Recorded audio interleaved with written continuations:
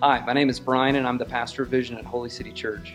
I'm glad that you found our online sermon resources, and I pray that the Lord would use them to strengthen your faith. I would exhort you not to use our online sermon resources as a substitute for regular involvement in your own local church. That being said, I pray that our teaching resources would be helpful to you and conform you even more into the image of Christ.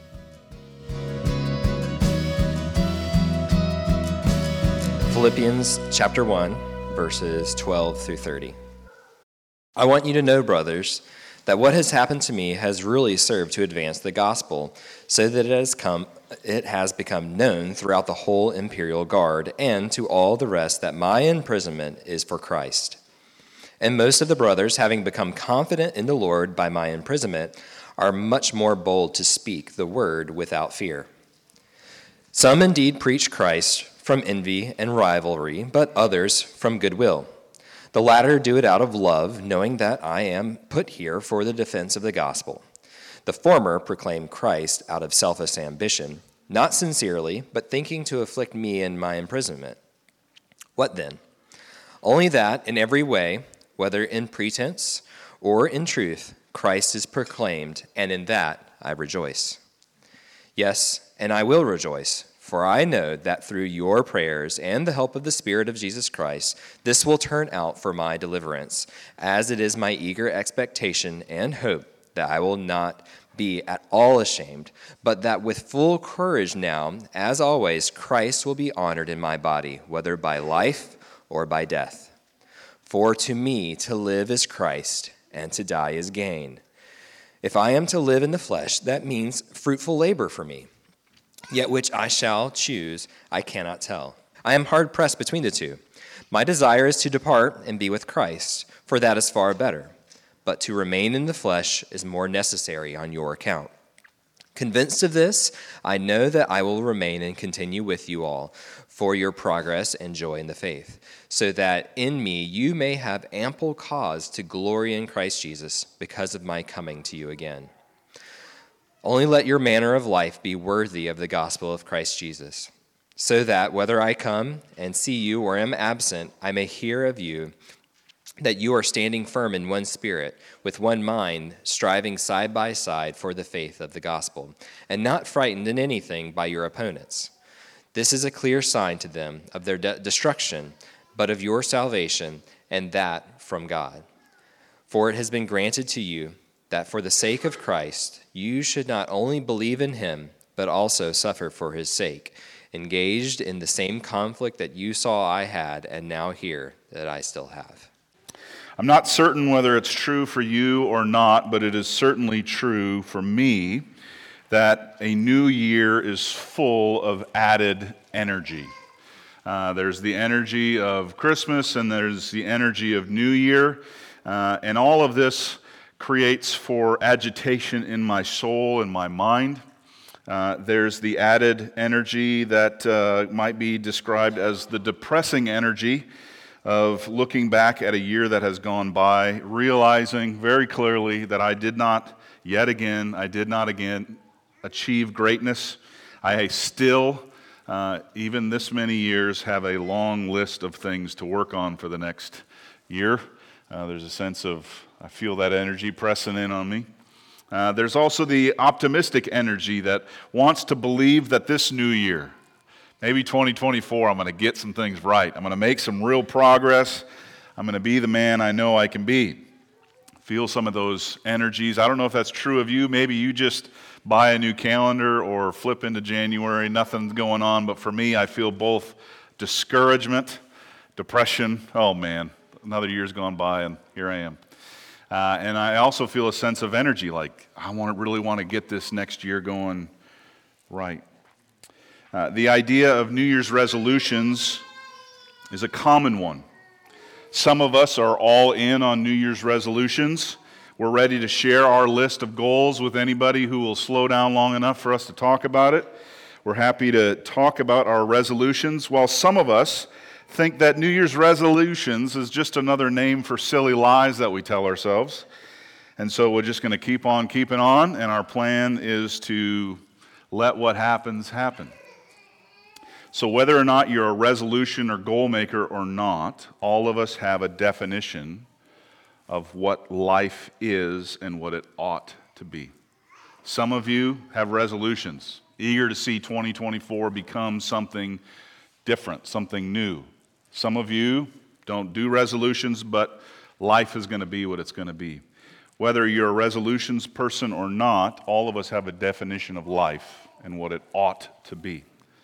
I want to capitalize on this energy, this phenomenon of New Year's reorientation by looking at a text that sets out a biblical definition of life and what it's supposed to be. We're all thinking about life and what it ought to be, and I want the scriptures to be able to speak into this moment and to tell us what life ought to be. It seems like a wise thing to do, right? My hope here this morning, my prayer is that you and I will be enabled to rightly assess our lives and think about our future in light of Christ. We've been thinking about our future, we've been thinking about our lives in light of our most recent blood draw. We've been thinking about our life in light of our cholesterol, our weight, our waist size, our income, a whole host of things. I want the scriptures to speak to us about what life ought to be and the standard by which we should be living. Some of us need to get our lives back in line with what our doctor tells us is healthy. Some of us need to get our lives back in line with what our family needs. But all of us need to reorient our lives to be in line with the gospel. The main idea I want to press in this morning is this: the Christian's life is defined by Christ. Hopefully that's like GED level simple. Hopefully that's easy to grab. The Christian life is defined by Christ. The main idea will be drawn from verse 21 of chapter 1, but we will fill out the meaning of that particular verse by drawing from the whole book of Philippians. And as we work to understand the Christian definition of life, I want to work our way forward with two particular questions as we dig into verse 21. The first question is, who is Paul talking about? Who is Paul talking about? Whose life is he defining? And then secondly, what is he saying? What is this definition of life?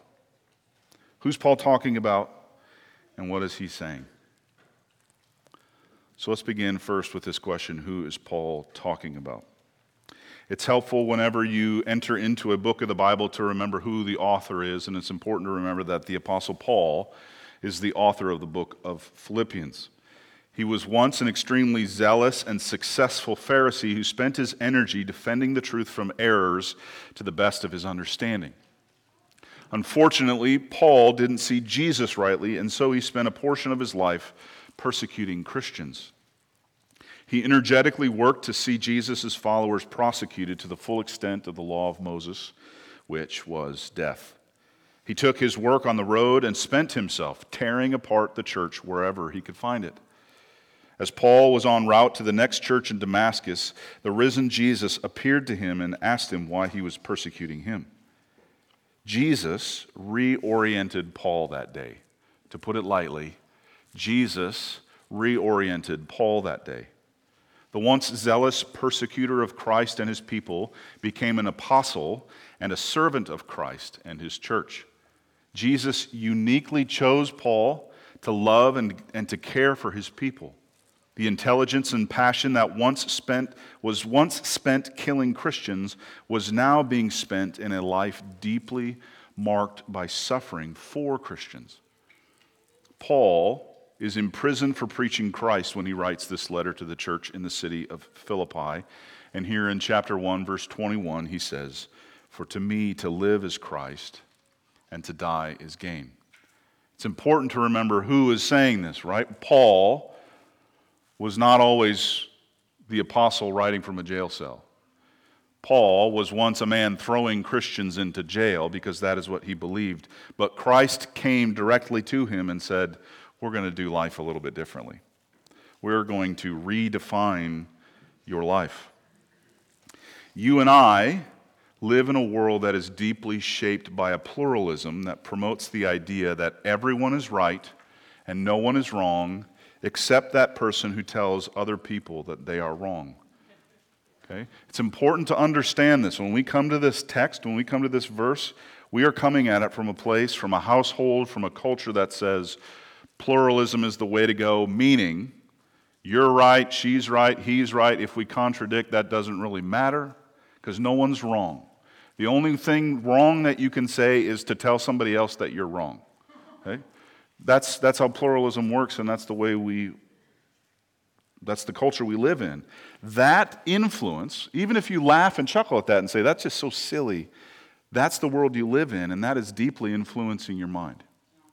And that influence on your mind is influencing the way you interpret Paul. And so I want to be mindful of that. Pluralism causes people to think in such a way that there's lots of room for different varieties of religions, self-expressions, and truth claims. Since the only bad guys in a pluralistic society are those who tell other people that they're wrong, it's common for people to preface themselves by saying something such as this. Hey, for me, gender is a fluid thing. This polite pluralist might even finish their statement with a statement like this. You might think differently, and that's totally okay, but that's just me. In my perspective, such and so. Okay? When Paul makes his statement, for to me to live is Christ and to die is gain, we've got to recognize that we're coming from a place of pluralistic influence, and we've got to ask ourselves, is Paul speaking like this polite pluralist? Is he saying, for to me? Is he saying, I'm just speaking for myself, I'm not speaking for anybody else? Is he like the polite pluralist? Is he saying, in effect, you're free to believe however you want, but for me personally, to live as Christ and to die as gain? Is that the way Paul is speaking here? I don't think so. The reason I don't think Paul is speaking as a polite pluralist is, I've already said the reason why I don't think that's right. Paul is in prison for preaching Christ. Those who believe that everyone is right about God don't risk their lives and their comfort as missionaries. Pluralism doesn't send out foreign missionaries. People don't suffer for the sake of pluralism. If everybody ends up on the good end of things, regardless of what they do, what difference does it make if people believe as we do?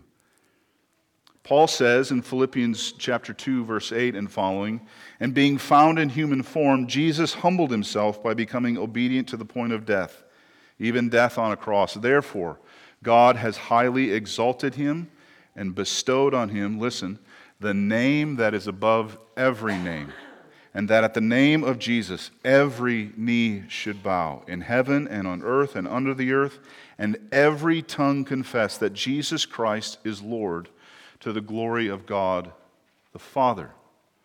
That doesn't sound like pluralism, does it? He's speaking for everyone. Paul also says in chapter 3, verses 18 and 19, that those who oppose Christ in favor of their own comfort are, quote, enemies of the cross of Christ. Their end is destruction, their God is their belly, and they glory in their shame. Paul is in jail, and years after the writing of this particular letter, he's going to be executed for teaching the way he does, that every knee will bow.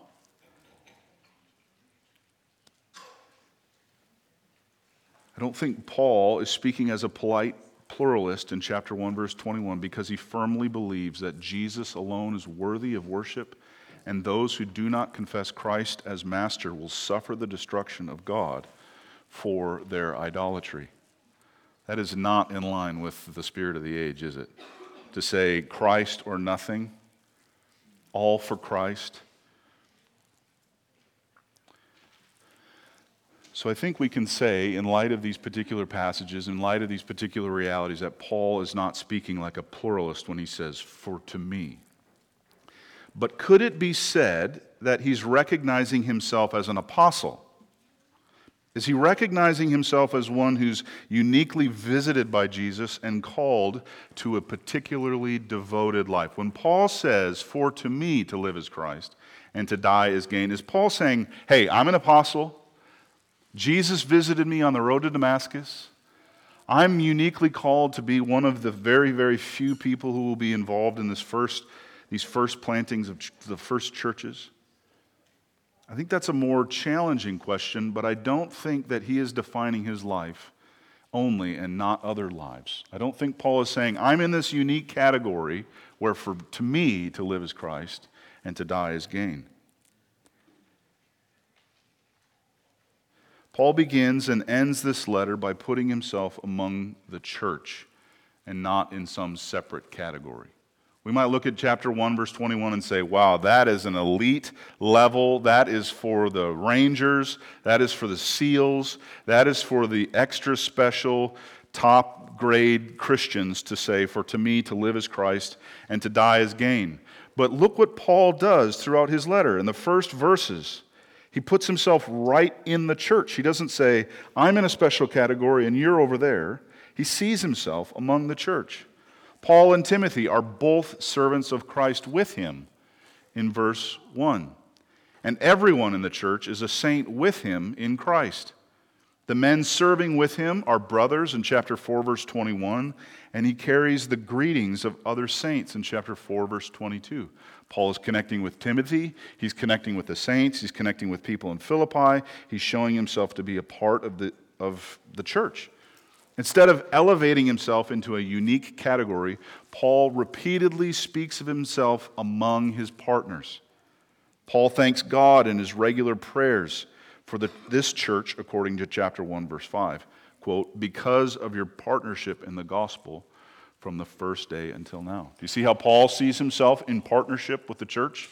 This praying church, they're his partners. Paul holds these people in his heart, according to chapter 1, verse 7. Quote, for you are all partakers with me of grace.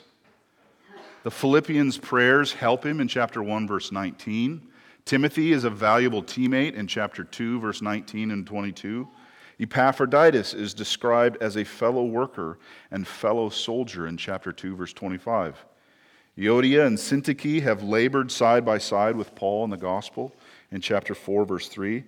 And in verses 14 through 16 of chapter 4, Paul is clear to communicate that the church in Philippi sustained him and made his ministry possible by sharing in his troubles and financial needs. All of these pieces working together, it doesn't seem that Paul seems to think of himself in a unique category of Christian whose life is Christ and death is gain. Paul's life and labors are marked by deep and wide partnerships. Not only this, but Paul unashamedly calls Christians to follow him in his example. In chapter 3, verse 17, he says, brothers, join in imitating me. And in chapter 4, verse 9, he says, what you have learned and received and heard and seen in me, stand back in awe because I'm one of the elite. No. Practice these things. Paul says, we're partners. We're working together. I'm leaning on you. You're leaning on me. I'm fulfilling a particular role in the mission of the kingdom of God, and you're fulfilling a particular role. Your prayers have sustained me. Your financial offerings have sustained me. You have been partners with me in the same gospel. You have been fellow workers and fellow soldiers right alongside with me. And then, if he couldn't be any more clear, he says, listen, for to me to live is Christ and to die is gain, and you should imitate me. You should watch me, and what you've seen me do, practice these things. Okay? My hope is by putting these observations together, you can look at this and see verse 21 and to say, that is not some special calling for elite Christians. That is not the definition of apostles and their lives. That is not simply the definition of foreign missionaries or elite Christians. This is the definition of everyone who claims the name of Christ. All who are in Christ. this is applied to. It's unmistakable and true that Paul is unique. I want to be very, very clear. There's no one like Paul in the story of the church. No one. He's utterly unique, and he was uniquely zealous as a servant of Christ and the church. And he's been a central figure among the apostles and New Testament writers. Paul's statement, "For to me to live is Christ and to die is gain," is truly strong, and it's all-encompassing, just like his life. We may think that it's utterly wise and sensible for Paul to think that way. We might even think that it's a good idea for pastors and missionaries to say, "For to me to live is Christ and to die is gain." But there are many who take the name Christ, who take the name of a Christian, many who've been baptized in the name of the Father, Son, and Holy Spirit, many who regularly partake of the Lord's Supper, who think this is a bit much to expect for them. I'm glad that for you to live as Christ and to die as gain, but for me, I'm a Christian, but man, to live as Christ, to die as gain, that just seems to be asking way too much. It's not uncommon for Americans to say that they are Christians and then give the caveat, but not one of those crazy Christians. You heard that before? And what they mean by this, there are truly crazy Christians. I don't deny the category, but what is often meant by this statement is that they don't live their life out of sync with the world. I'm a Christian, but I'm not one of those crazy Christians. What do you mean by crazy Christian? Well, like somebody goes to church every Sunday, somebody who reads God's word, somebody who obeys Christ's commands. If that's your definition of crazy Christian, you don't know what a true Christian is. But this is common in the world we live in. These so-called Christians do romantic relationships like the world. They do entertainment like the world. They spend all their time and money on themselves like the world. They grumble, slander, and gossip like the world. They hear the scriptures say, "For to me to live is Christ and to die is gain," and they invent one of many reasons why this doesn't apply to them. If it is your aim to be saved, and you call yourself a Christian and yet excuse yourself from a life lived in glad obedience to Jesus, hear me, I want to say this as gently but as clearly as possible. I must soberly warn you that you are deceived. If you call yourself a Christian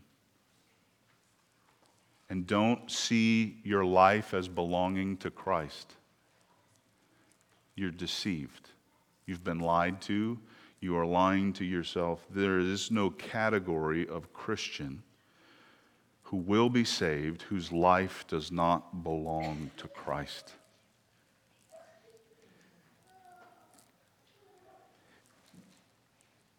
To live is Christ and to die is gain is the motto, the aim, the purpose, and the happy claim of every single Christian who will experience salvation.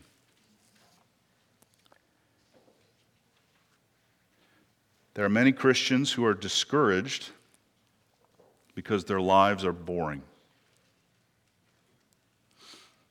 They know that to be a Christian is to live as Christ. They know that their life belongs to Christ, but they're discouraged because they see in this motto, in this statement, this grandiose call to live as Christ and to die as gain, and they're discouraged because they look at their lives and think, wow, I'm just living a really boring life. You may not be called to foreign missions or to pastoral ministry. It may be God's call on your life to live quietly in the same house, in the same church your entire life. But if you are in Christ, if you are trusting in Christ, if you are saved, you are in Christ, and for you, hear me, boring old common Christian, for you to live as Christ and to die is gain.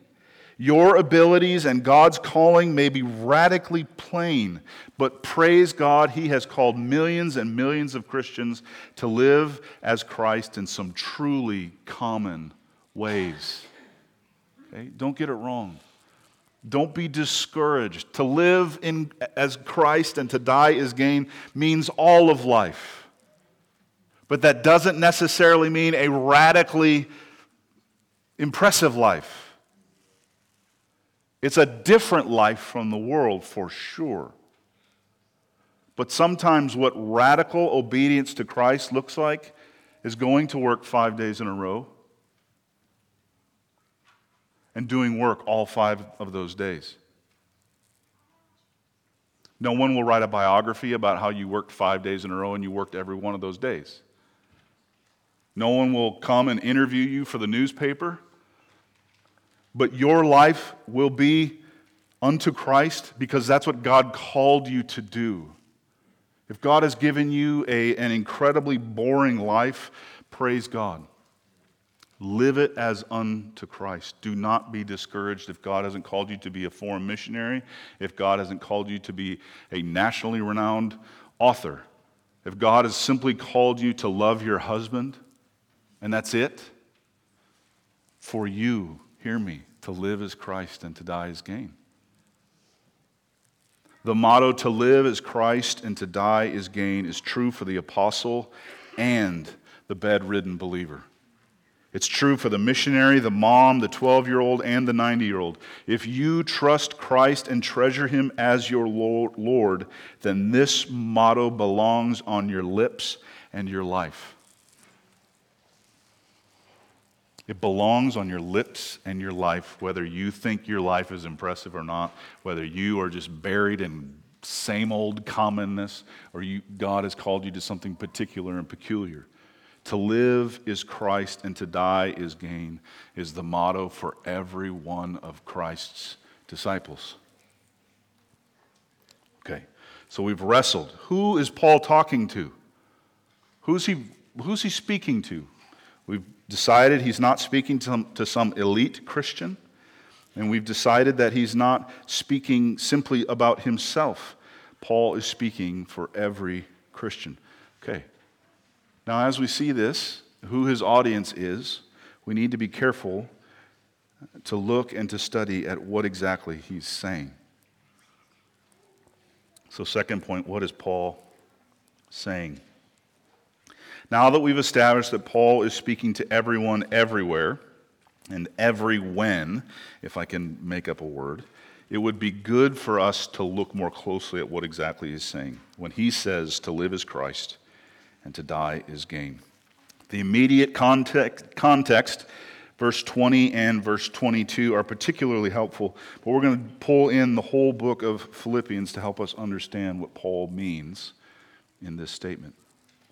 The first thing Paul means is the glorious good news of receiving God's pardon and living under His smile. To live as Christ, the first thing that Paul wants us to understand is that this means living under God's pardon and living under His smile. It means having His peace and His grace. In chapter 1, verse 2, Paul greets the church at Philippi with the common New Testament greeting. He says, "Grace to you and peace from God our Father and the Lord Jesus Christ." This is a popular greeting, and if you've read any of Paul's epistles, you would be excused if you're like, I thought he said that in the other book. Well, he did say that in the other letter, but this is absolutely foundational and important. It's a popular and foundational reminder that for those who trust in Jesus, there is peace between us and the righteous judge of all the earth. Grace to you and peace from God our Father. We just say that, and some of us have that memorized, and we just roll right through it. But the judge of all the earth, and me, sinner, rebel, there's peace between us. Not only is there peace between sinners like me and the righteous judge of all the earth. Listen, when Paul says grace to you, he's teaching us and reminding us that God's normal posture and attitude toward us is one of generosity. To live as Christ is to remember that through Christ we have peace with God, and that God stands ready, oiled, greased up, ready to be generous to us. That's God's natural posture for those who are in a gracious relationship with Him. God is smiling upon forgiven sinners like you and me because of what Christ has done. In verse 8, Paul says that his regular remembrance, his persistent prayers, and his longing to be with the church, listen, is, quote, the affection of Christ Jesus. Think about that.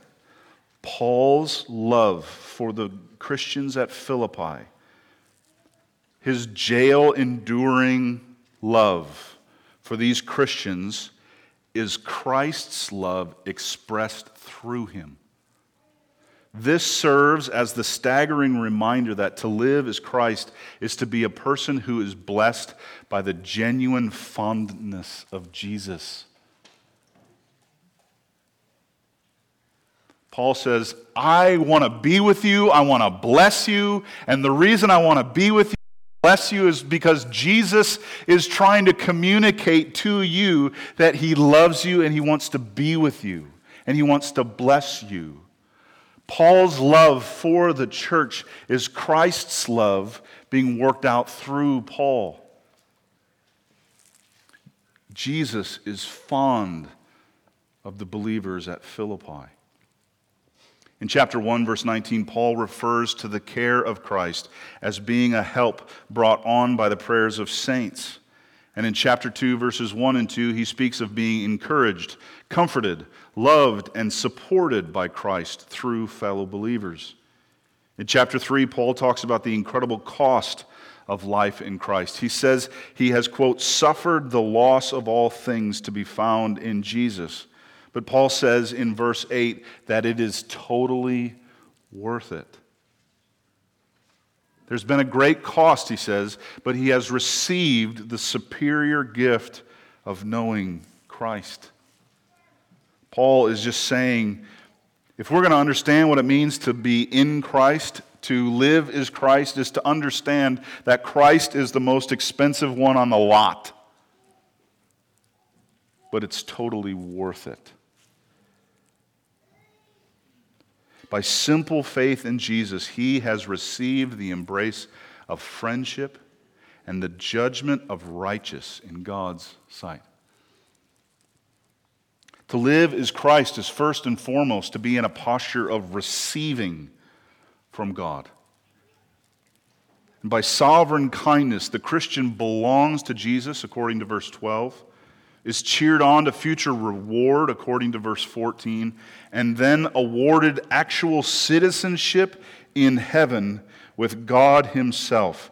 Never to be deported, never to be exiled, but a citizen of heaven.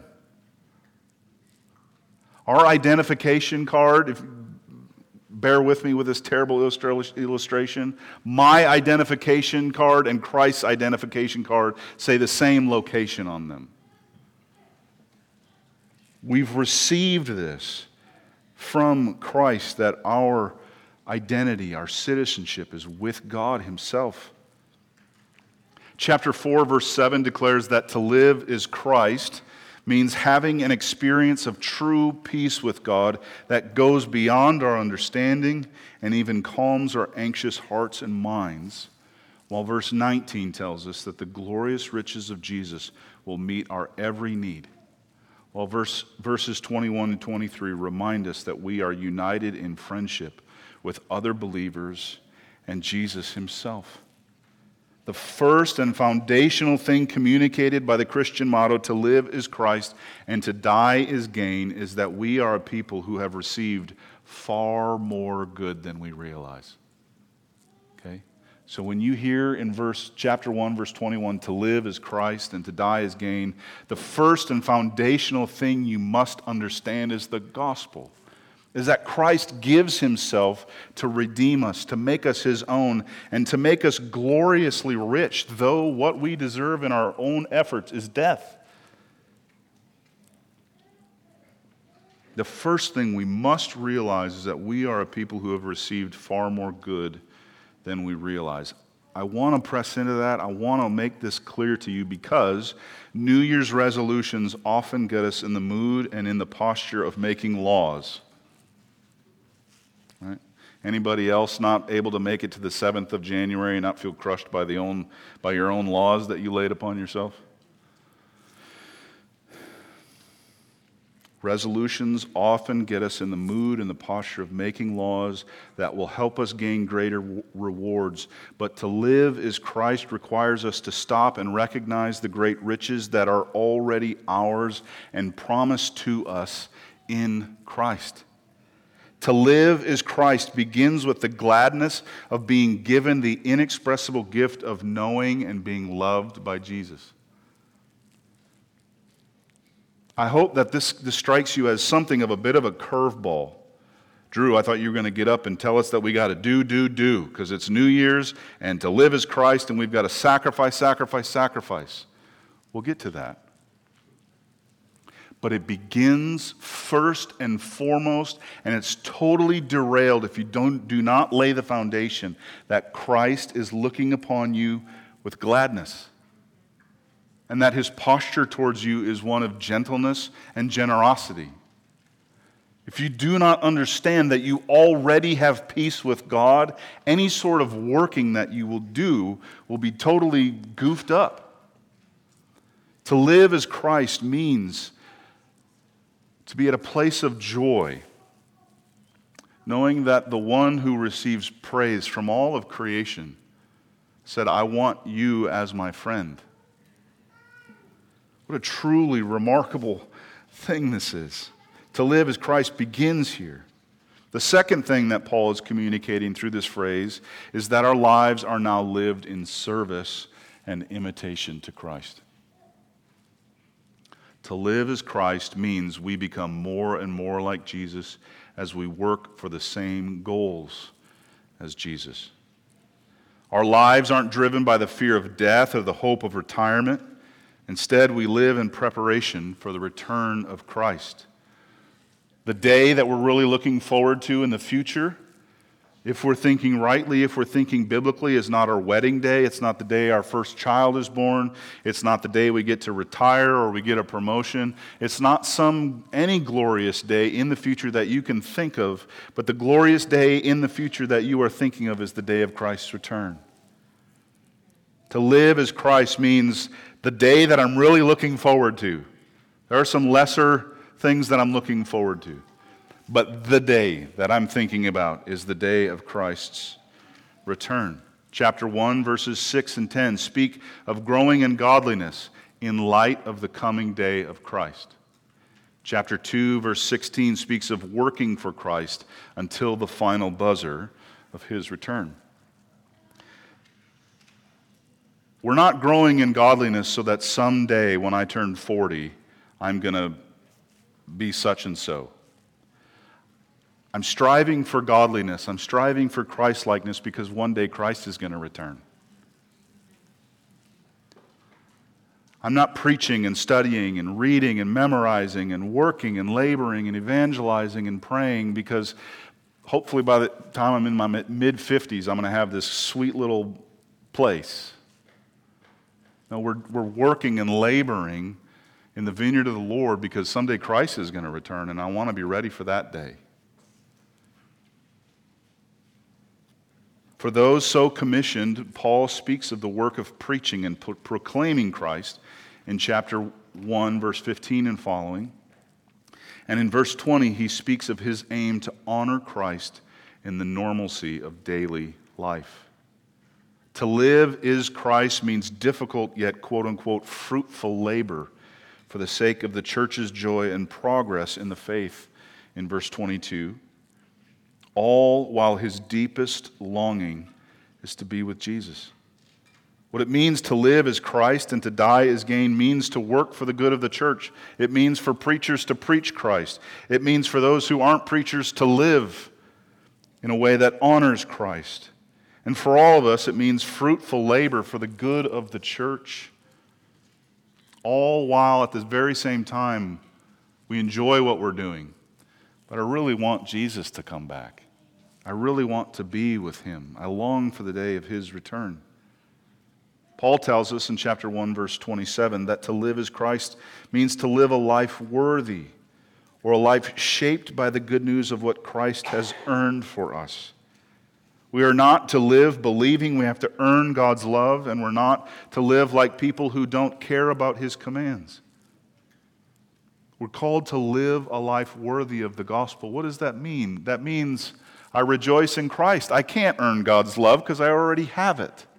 But it also means Christ's commands are precious to me, not because I need to obey them to earn his love, but because Christ commands them.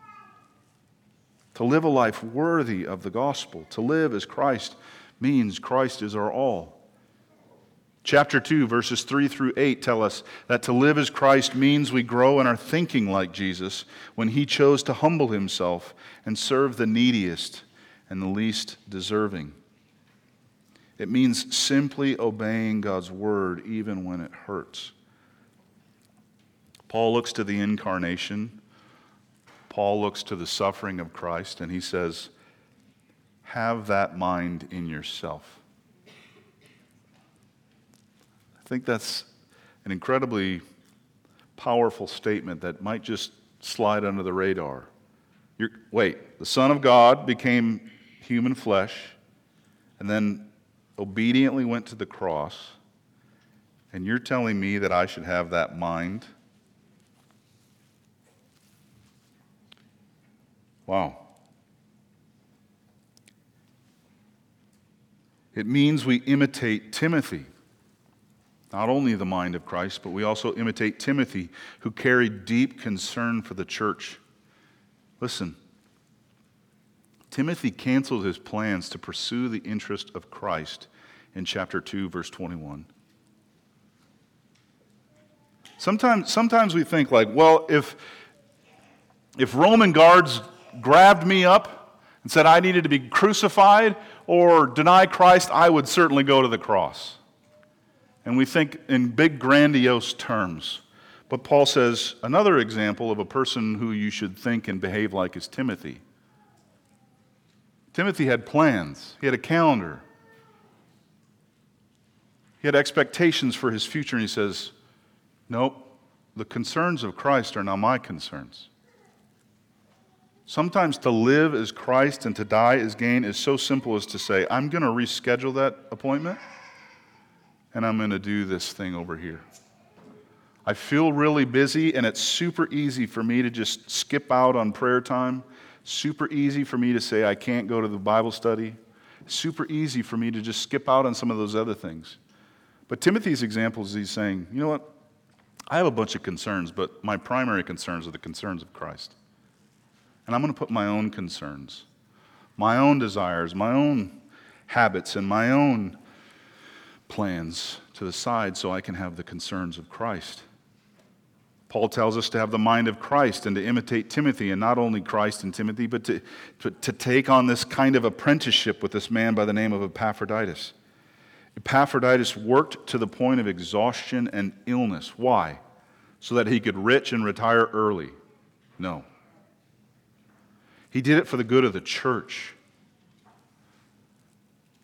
Was Epaphroditus an apostle? Has anybody read the story where Epaphroditus got knocked off a horse and Jesus said to him, "Why are you persecuting me?" No, Epaphroditus was largely a plain person. How do I know that? Because I know nothing about Epaphroditus. And here's this non-apostle Christian who's worked himself for the good of the church. For Epaphroditus, to live was Christ, and to die was gain. And what that meant for him was, he said, illness, exhaustion, it doesn't matter. My life means doing good for the church and the mission of Christ. I'm going to play my part. According to chapter 3, verses 2 through 9, to live as Christ means abandoning accolades and worldly definitions of success for the sake of walking with Jesus and being about the work of his kingdom. Chapter 3, Paul is looking at all of his work. He's saying, I had a 401k retirement plan. I had all of these things set up I had mutual funds with the Pharisees. And then I abandoned it. I had a future of fame and glory, and I was going to be authored, and I was going to be rich and famous because I was excelling above all the other Pharisees.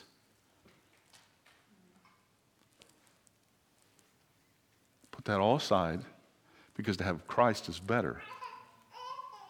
Paul was given the choice between human accolades, between human popularity, between human worldly wealth and Christ, and he said, easy decision.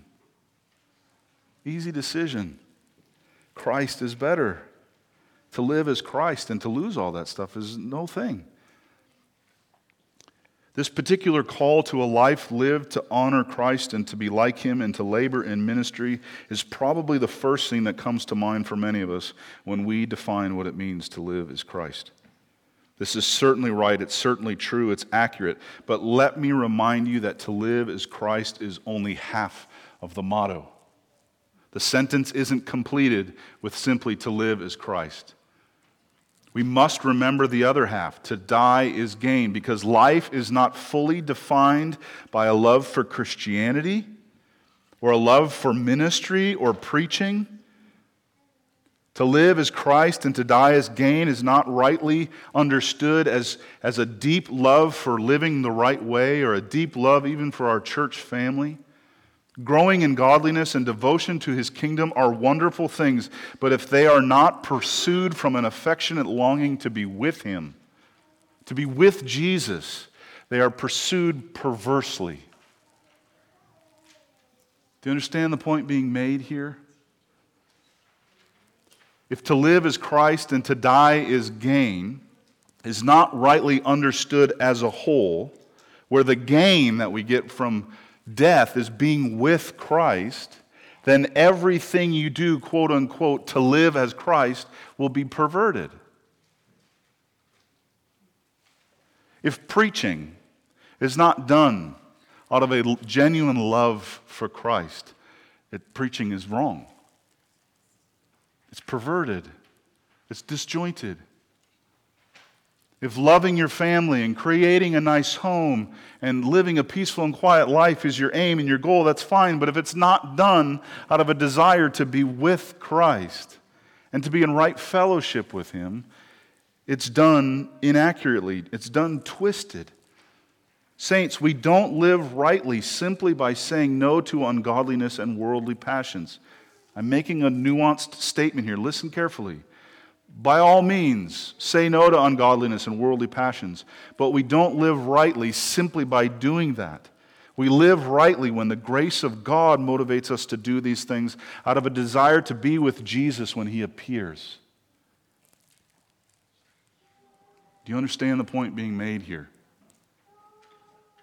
The Pharisees lived very righteous, quote-unquote, lives, very godly lives. But when Jesus came, they did not love him. They were not longing for his return. Reading through the entire Bible, spending regular time in prayer, inviting unbelieving coworkers into your home for gospel conversations, and spending less time in front of a screen are all common resolutions. But if you are doing these things without a motivation to be with the one who laid his life down to save you, then you're not living like a Christian. Our aim is to live as Christ because it is gain to be with him in living like him. It's gain to be with him in serving with him. It's gain when he decides when and how we are to go and be with him in death. To live as Christ because we can live in such a way that we walk with him, that we serve with him, and that when death comes, it's gain because we finally get to be with Jesus as we've been living to do in our entire lives. Beloved, don't let worldly pleasures keep you from the better pleasure of knowing Jesus. You hear me? I firmly believe that your greatest pleasures are in knowing Jesus. Don't let all of the doing get in the way of the pleasure of knowing Jesus. Don't let the busyness of doing for Jesus keep you from sitting at his feet. I don't want to confuse you, and I feel like my ability to be clear on this point is suffering. But let me try to break this down. Okay? I want you to all read your Bible through this year. That would be fantastic. But if you open your Bible and say, Jesus, I want to know you, and then you read, and all you do is get through Genesis this year, that would be better than checking it off and saying, I read the Bible this year. If I would love for all of you to come to the Bible studies that are offered. I would love for you to be here to serve in children's ministry. I'd love for you to be pursuing evangelism and all the various ways we can be doing the ministry. But I'm deeply afraid that we would do those things out of a sense of have to and not out of a desire to do those, because those are things that Jesus partners with us in. Jesus, you were an evangelist. You cared for sinners. Help me care for my neighbor and have him over for dinner.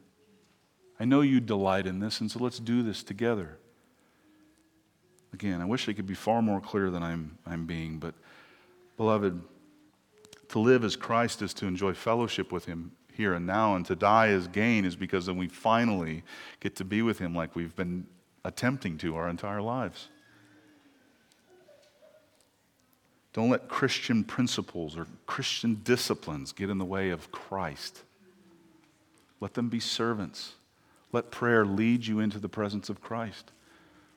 Let minimizing screen time be a way of enjoying Christ more. Let reading the Bible be a way of spending time with Jesus and not just doing some Herculean feat of reading the entire Bible. Okay? If I'm confusing you, and I'm sure I am, please grab me and let's talk more. Third and finally, this final element that Paul gives in his explanation of what it means to live as Christ and to die as gain is the sobering yet glorious call to suffer with Christ. In chapter 1, verses 12 through 14, Paul talks about being imprisoned. And not imprisoned for bad behavior, but imprisoned for Christ. He then says that this particular trial has been part of God's plan to advance the gospel, bringing glory to God and salvation to sinners. Paul lost a lot of freedoms, but he clearly teaches that this is simply part of what it means to live as Christ and to die is gain. Paul doesn't let us assume that suffering for Christ is only for apostles and missionaries. He speaks directly to common people like you and me when he says to the church in chapter 1, verse 29, "It has been granted to you that for the sake of Christ you should not only believe in him, but also suffer for his sake."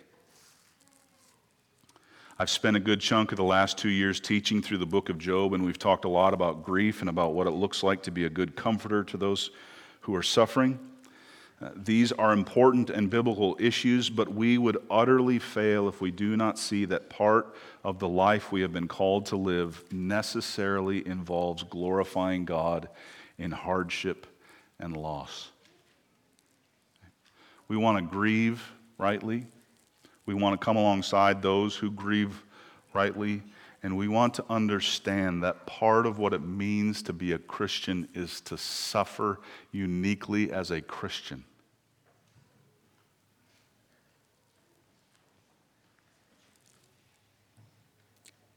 To live as Christ and to die as gain means that you will suffer because Christ is your master. To live as Christ and to die as gain means singing hymns of praise from jail cells, and it means singing hymns of praise from hospice rooms. It means desiring the salvation of neighbors more than a quiet and predictable evening at home. It means financially supporting missionaries instead of buying a nicer home or driving a better car.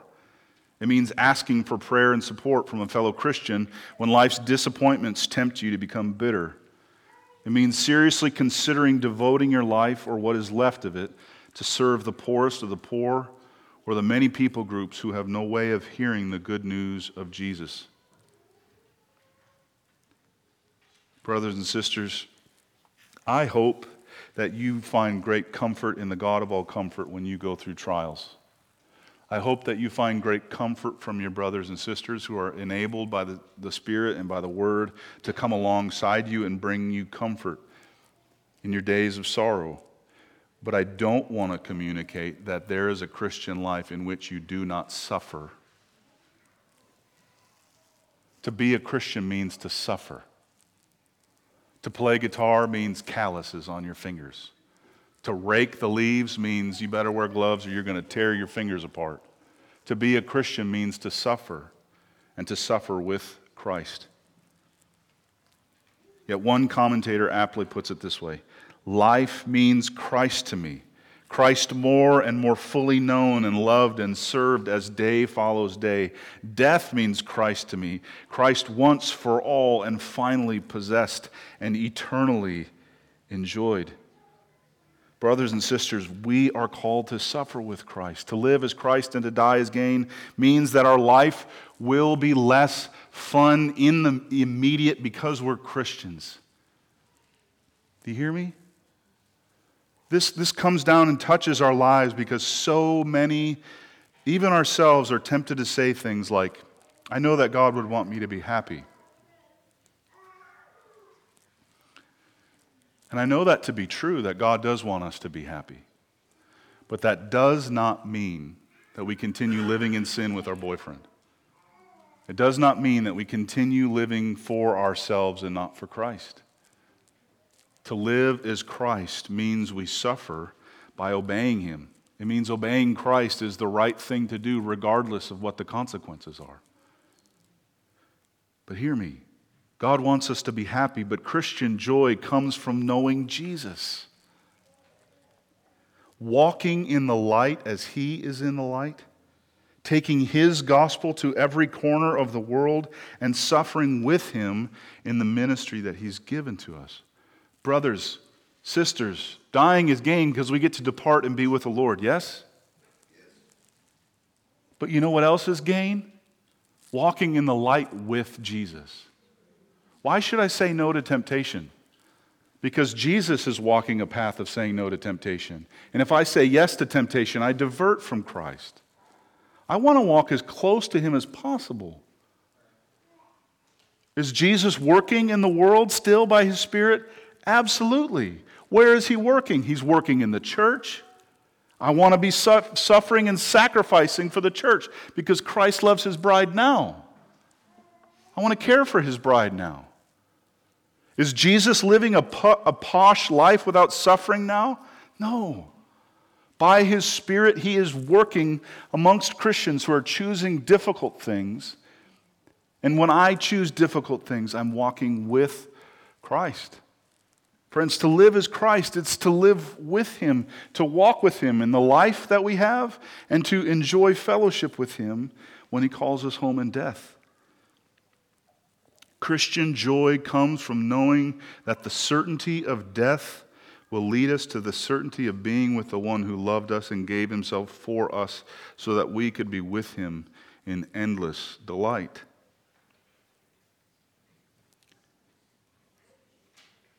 Brothers and sisters, you have a glorious future waiting for you where of all the other things that we could talk to, you get to be with Jesus. You get to be with Jesus.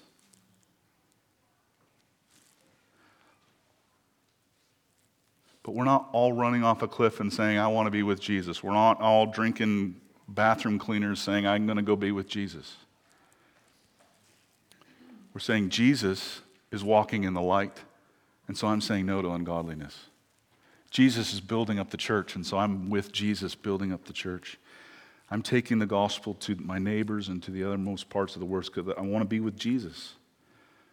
Friend, if you're not a Christian here this morning, or if something I said earlier this morning, earlier in my time struck you, Maybe you've been living as a hypocrite and you realize, I call myself a Christian, but to live as Christ is not how I would define my life. Today is the day to realize that and to reorient your life according to the gospel. To say, Christ is my life. Death would be gain. It is better to obey Christ and suffer than to be separated from him. Christian, first and foremost, to live is Christ means to enjoy the glorious peace and grace that are yours in Christ, by grace through faith. Once you understand that, to live as Christ means to serve him and to suffer with him. Hear me. I want you to labor hard for Christ. I want you to see the day of Christ's return as a motivation to suffer and to sacrifice gladly. But don't do it out of a place that doesn't firmly grasp that you are under the smile of God because of Christ.